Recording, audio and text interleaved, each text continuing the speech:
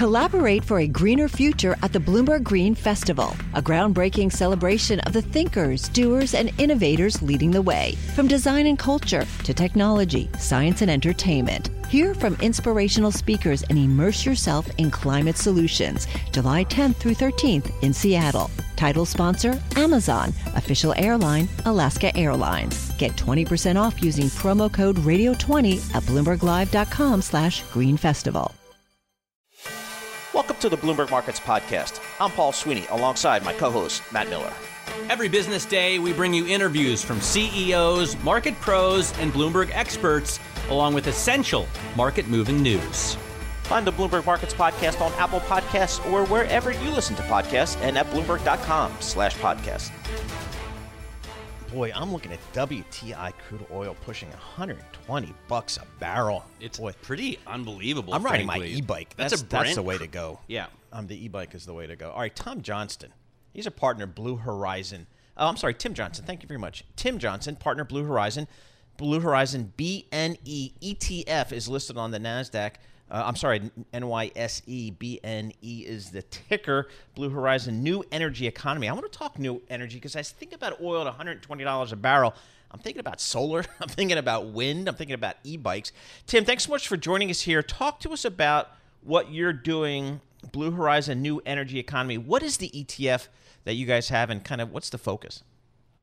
Yeah, thank you for having me. So we have an index ETF, as you said, which is called Blue Horizon New Energy Economy 100 Index. And what we do is we cover 5 key segments across the new energy thematic, which we then subdivide into 25 subsegments with a 100-name holding. And what we're trying to do is actually reflect this transition. You just talked about WTI and what's going on in what we would consider the old energy world. But we all know, as you said, we're transitioning into this new energy economy. E-bikes is one part of that, but of course, there's a whole range of different things, including solar and generation, all the way through to how we consume that energy that we see as being an important investment thematic going forward for the decade to come and beyond. So who are the holdings here in this ETF, and are they all public companies? Are they all, clean energy? What are we talking about? Yeah, absolutely. So they're all public companies. We have a rigorous process where we go by these 5 subsegments, which cover e-mobility, energy storage, performance materials, energy distribution, and energy generation. And what we do is we have a team that we brought together from industry with expertise in these different various backgrounds. And what we do is we evaluate companies that are listed not just in North America, but around the world to, first of all, evaluate them from a first principles perspective to understand the underlying principles of their business and to be able to rate them accordingly. But then we also look at things like liquidity and other aspects which are important to build together effectively what is a fund that reflects this new energy transition in a very comprehensive way. All right. So, Tim, I'm all in on new energy, alternative energy. I get it. But, boy, it's $6 a gallon for gas. I'm like, crank up the drills, crank up the refineries. Let's get some more supply on the market. But you can't do it that fast. I get. So, are you sensing, in this environment we're in now, Tim, with these higher energy prices, a greater incentive for companies, for consumers to embrace alternative? How are you thinking about that? Because, boy, for me, it kind of goes both ways. Yeah, no, absolutely. And it is a cyclical cycle, right? With any new technology or emerging industries, you're going to have waves where you're seeing the growth of these segments across the economies around the world. And so what we see is, over the last couple of years, we've seen a real push in terms of let's say the old energy. We've had a lot of background issues associated with conflicts, but also the broader things that are affecting the economy around COVID, et cetera, that have put pressure on pricing, which includes the old energy commodities. But what we know is that the world is shifting. The world is shifting away from this old energy economy to this new energy economy. And it's happening right now. It's happening under our feet. And so what we see is that whilst the old energy economy is is important and relevant today, and we're seeing high prices, as you said, in the oil sector. We do believe that this will swing back, and it will come back to favor these new energy companies that are really going to benefit from our entire shift in terms of how this economy works. What do you make of the recent moves in the price? I mean, we're looking at 25, 26 right now, BNE. But we've been up at 30, in the 30s, up at almost 34 at the beginning of last year. What's going on with the price? Yeah, absolutely. So one of the benefits of having this broad range 100-name index is if you look across our volatility across the segment against the peers, but if you also look at the maximum drawdown, you'll see that we generally outperform our peers in this sector. And so what we say is that this is a great part of your long-term portfolio. This isn't something that we recommend people trade in and out on a regular basis. It's more about, if you believe in this transition to this new energy world, this new energy economy, then this is a great cornerstone for your portfolio as you look to transition through different segments and different macro backdrops. Tim, just real quick, 30 seconds. I'm heading down to Texas next week. Is the U.S. ahead or behind kind of the rest of the world in terms of some of these new energy initiatives? Yeah, the U.S. is desperately trying to catch up. And so they've made quite good strides over the last couple of years. We've seen an increase in regionalization of supply chains, and that will continue to benefit the U.S. The U.S., of course, is a major consumer of these materials and consumer of the end products which rely on these materials.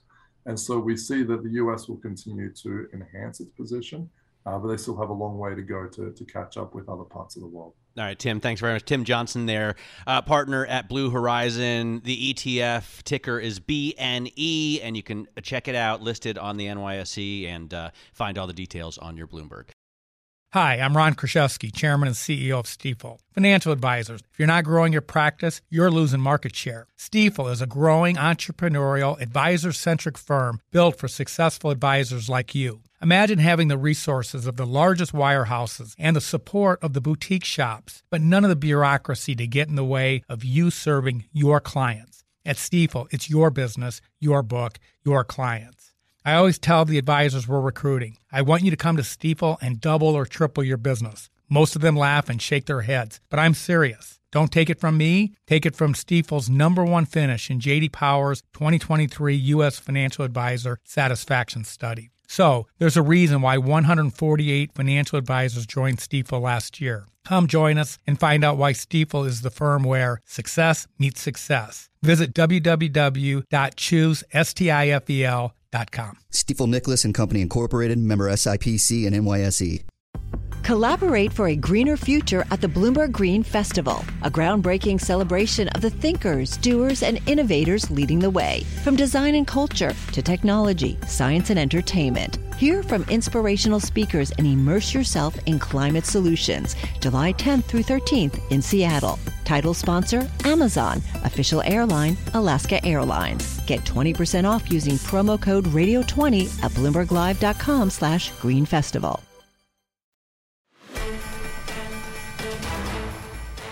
Well, we're going to get some CPI data Friday, and I think the question or the issue for many investors is this going to show us that inflation has or maybe is peaking? And that's kind of what I think some folks are looking for. Our next guest isn't so sure. Anna Wong, Chief U.S. Economist for Bloomberg Economics.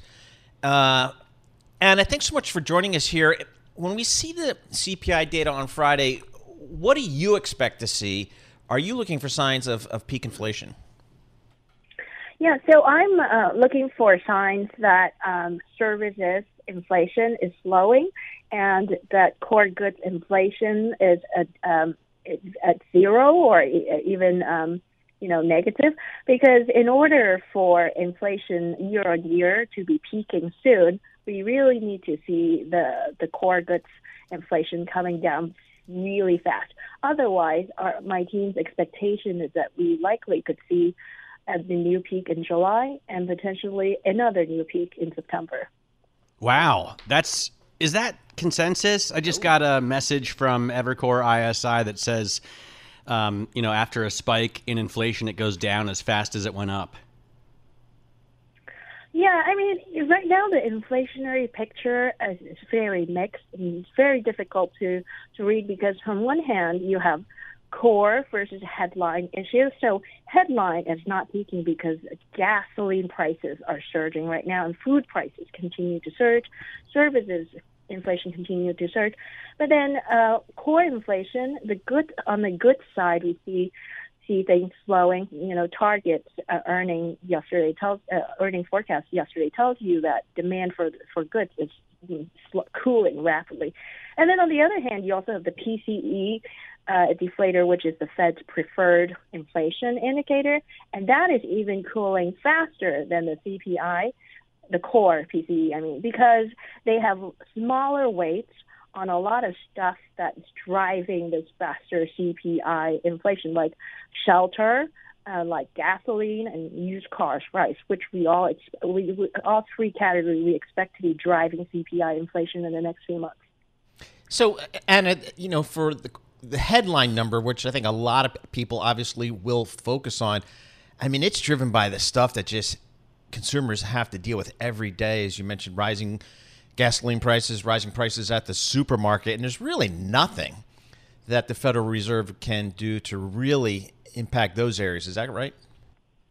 Yeah, but the Fed's objective right now is to preempt inflation expectations to unanchor, because if expectations unanchor, then they're going to have to hike rates way higher in order to generate the same amount of disinflation compared to when expectations is not unanchored. And unfortunately, oftentimes it is gasoline prices and food prices that drives up expectations. Furthermore, another thing that the Fed should be trying to preempt is the wage price spiral. And that could be generated by indexation of cost of living to CPI, like it's tied to CPI, not PCE. And that, so what they're trying to do is not to immediately lower those prices, gas and food prices, indeed. It's really to preempt expectations from it. Okay. By the way, Anna, the Fed is just one piece, and I know the Biden administration would like us to believe that it's totally the Fed's responsibility and only the Fed can deal with inflation, but clearly there are some things government can do. Gina Raimondo was talking about lifting some tariffs recently. What do you think Washington can and should do to help fight rising prices? Yeah, I think one immediate policy that they could do is to make any more policy mistakes. And this is about to come across as callous, but I think the student debt forgiveness, for example, the $10,000 student debt forgiveness, is going to be inflationary if they do so, especially if it's going to be universal and only capping at couple making $300K. I estimated that based on the amortization schedule of the student loan, that it could generate an extra $1,700 perpetually each year for a couple making, $300K. It's huge amount. But it won't be given to any couples making more than $300K, right? And these people who we think of as rich people, although we've seen surveys lately showing that a lot of them are still living paycheck to paycheck, they have the highest student debt. Right, but also they have been earning a lot more. We're talking about lawyers and PhD in economics, and people who could pay it off. And I estimate that the student debt forgiveness could be contributing an additional of 0.5 percentage point to inflation in this year or next year, this year to next year. So, given where inflation is at right now, we certainly don't need another 50 basis points higher inflation. Well, at least you've got the rescinding of the SALT tax acting in the opposite direction, right? Because a lot of these people live in Connecticut, New Jersey, and California, and they're getting hit hard by state and local taxes, which they can no longer deduct. Well, but that effect had been entrenched It still hurts, Anna. I know. I live in the East Coast. So, Anna, one of the things that, I need to remind myself of as we think about inflation is this really is a global issue. It's not just a U.S. issue, and there's... True. Is that typical, Anna? Do we typically see when the U.S. is in a significantly inflationary environment that we see it in the rest of the world as well? Well, the fact that many countries are seeing inflationary pressure means there's a common shock across the world, and that is the supply shock. But the issue is that U.S. inflation is uniquely high.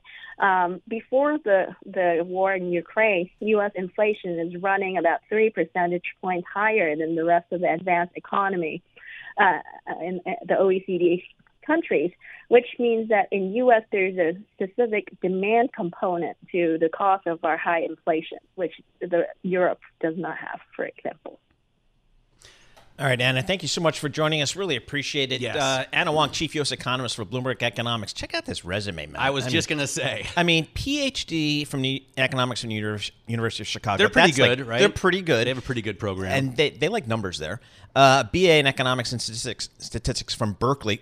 Also pretty good. Where'd she work before Bloomberg? Former Federal Reserve principal economist, former chief international economist on White House Council of Economic Advisors. The White House. Yeah, that's not bad. Former deputy director in the Office of International Economic Analyst at the U.S. Treasury. Yes. And former international economist with I the also Federal have to Reserve say, Board Anna, of I Governors. love reading your research. So thank you very much for joining us. And I hope next time you come into New York City that you'll join us in the studio here at 731 Lexington Avenue, because we are so happy that you are working for us. Yes. Anna Wong, Chief U.S. Economist for Bloomberg LP. Hey, here's a story going across the Bloomberg map I thought was pretty cool. Mike Novogratz, the founder and chief executive of Galaxy Digital Holdings, says that 2/3 of the hedge funds that invest in cryptocurrencies will fail as a consequence of the current market downturn. Not very bullish on the crypto. And our next guest... And he says, and we can get into this with our guest, but it's because the central bank has taken the punch bowl away. Right? They have, I know. Yeah. And that's kind of going to be an issue. And our next guest, I think, might have some thoughts on that. Taimur Hyat, COO of PGIM, that's the investment arm of Prudential Insurance Company. I'll tell you, Prudential is a lifelong resident of New Jersey. They are the pride of Newark, New Jersey, and we love the folks at Prudential there and what they do in Jersey. Taimur, thanks so much for joining it. At PGIM, what do you guys think about crypto? What are you doing there? So, I think I agree with Nagravats, but I think there is probably some money to be made by quant hedge funds in alpha generation, because there is so much speculative fear of missing out, retail money flowing into cryptocurrencies, that if you're on the other side of that, you can generate alpha. And maybe it's only 1/3 of hedge funds who do that. But we've taken more of a lens, just a cold, hard look at the data, because there's just so much mythology and social media frenzy around this. We took a cold, hard look at the data and said, if you take Bitcoin's now a teenager. It's been around for over 12 years. If you look at the data, particularly the last 4 years, early entrants had a great chance to make a lot of money with this. What does the data say? And as a long-term investment, should you hold cryptocurrencies in your portfolio as an institution or as a sophisticated investor? Our answer is no. The data speaks volumes against that idea based on everything we see to date and what's going to happen in the near future. Why? One of the encouraging things for crypto bulls has been adoption by institutional investors. And more banks are opening trading desks. More and more banks are looking at custody. And it seems like the ratio of retail to institutional continues to be bullish. Do you think that that's going to turn around now? I think it's going to turn around. Again, the trick here to be a good active investor is to look at the data.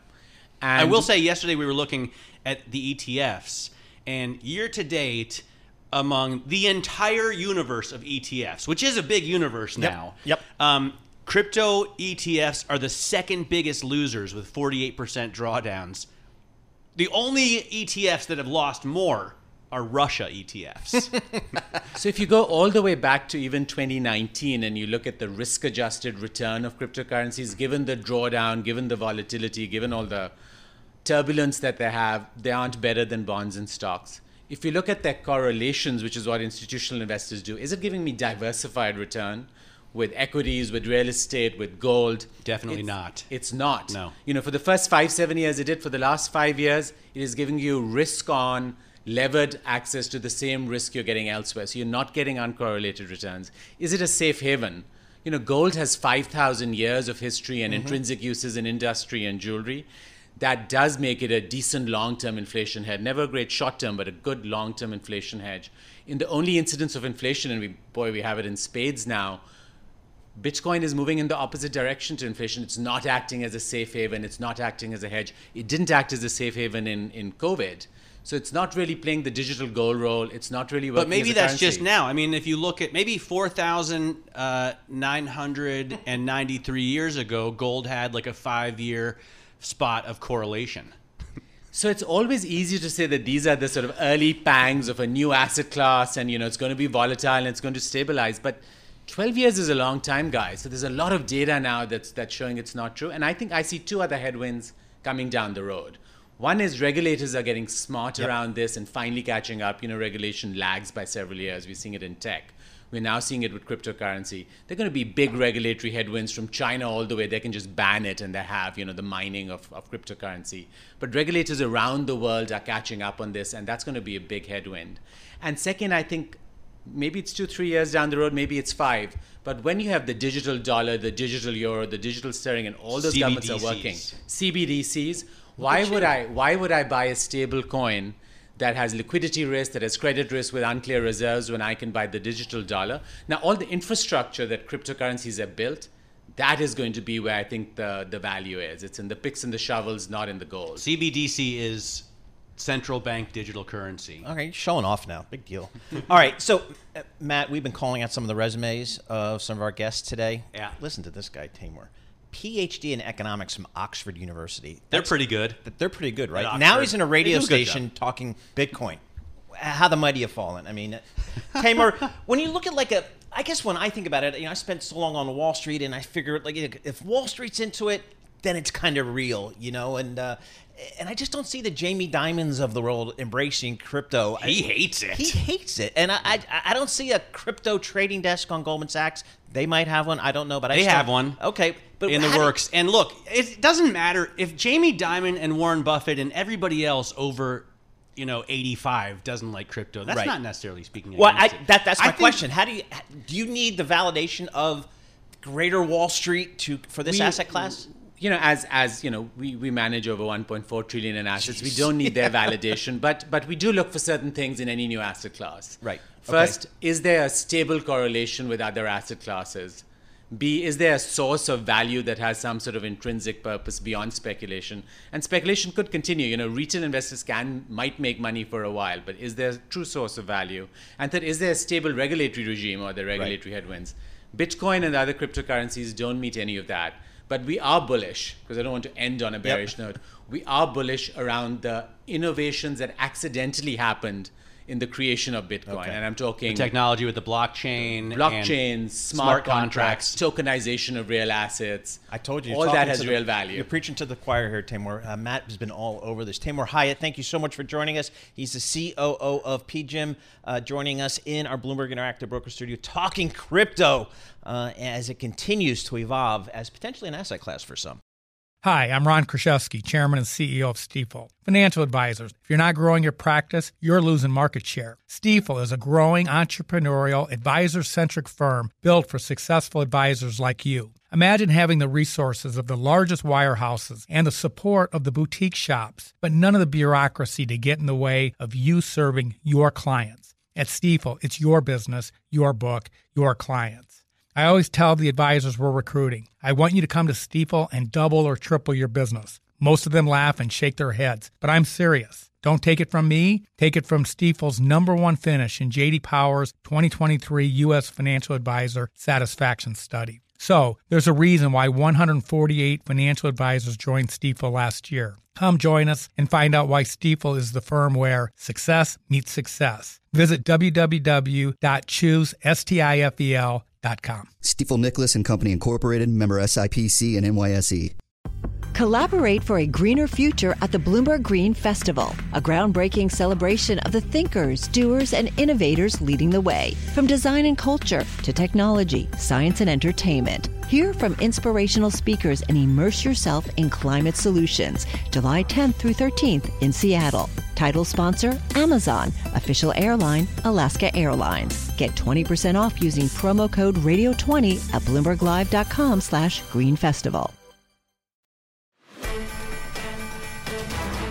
All right, let's talk real estate, residential real estate. Again, Matt's been in the market. I am now out of the market. I prefer my position. But let's talk to somebody who does this stuff for a living, Kenneth Leon, Research Director at CFRA. Ken, has housing in this country, has it peaked? So there's an incredible housing shortage. We're talking millions since the housing crisis over 10 years ago. That's not going to go away.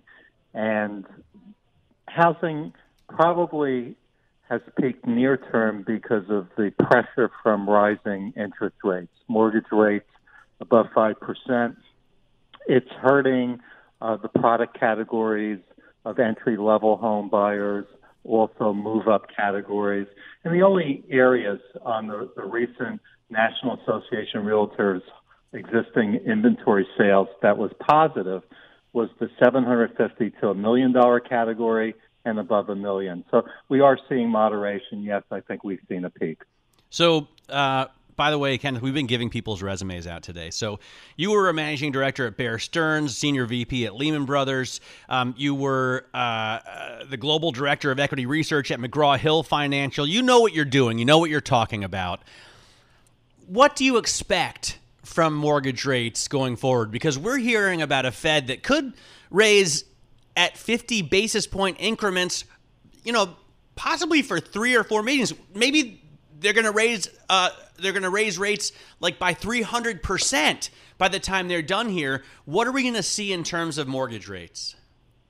Yeah, it's a great question, and most importantly, the mortgage market is down about 65% on originations, whether it's purchase or refi. Refi is dead, and the Fed is quantitative tightening, so mortgage-backed securities, they're going to be peeling off $35 billion in September, half of that starting in June. So that's the macro to your reference to Bear Stearns or Lehman. But, generally the markets will stay liquid, and I think for mortgage rates, it's likely that not even the Mortgage Bankers Association, which is the bull case for mortgage rates, is going above 5.2% in either 2022 or 23. To answer your question, I think we're going to see 5.5% to 6% on mortgage rates. Ken, you mentioned supply of homes, and kind of what I've heard really over the years is the housing industry. The home builders are really good at building those McMansions. There's big profit margins in for the builders there on those types of homes. But what they have not been building is kind of the entry-level home here. Is that changing at all, do you think? It has changed, but, again, the backdrop, how this market is different than when we had the housing crisis back in 08 and 09, is that home builders learn. Their balance sheets are strong. They have debt maturities that really becomes more measurable 2 or 3 years out on maturities, and they have great liquidity, so they're not speculating. They also changed the mix of their land inventory to be about 60 to 70% option, which means they can cancel it for a small fee, and the rest is own lots. Totally different picture than the speculative side, both from the home builders as well as home buyers that were subprime. FICO scores are very high today, and that's why I use the word moderation from the peak for the housing market. All right, Ken, great stuff. We appreciate getting your thoughts. Ken Leon, Research Director at CFRA. Thanks for listening to the Bloomberg Markets Podcast. You can subscribe and listen to interviews at Apple Podcasts or whatever podcast platform you prefer. I'm Matt Miller. I'm on Twitter at MattMiller1973. And I'm Paul Sweeney. I'm on Twitter at PT Sweeney. Before the podcast, you can always catch us worldwide at Bloomberg Radio. Collaborate for a greener future at the Bloomberg Green Festival, a groundbreaking celebration of the thinkers, doers, and innovators leading the way. From design and culture to technology, science, and entertainment. Hear from inspirational speakers and immerse yourself in climate solutions. July 10th through 13th in Seattle. Title sponsor, Amazon. Official airline, Alaska Airlines. Get 20% off using promo code radio20 at BloombergLive.com/Green Festival.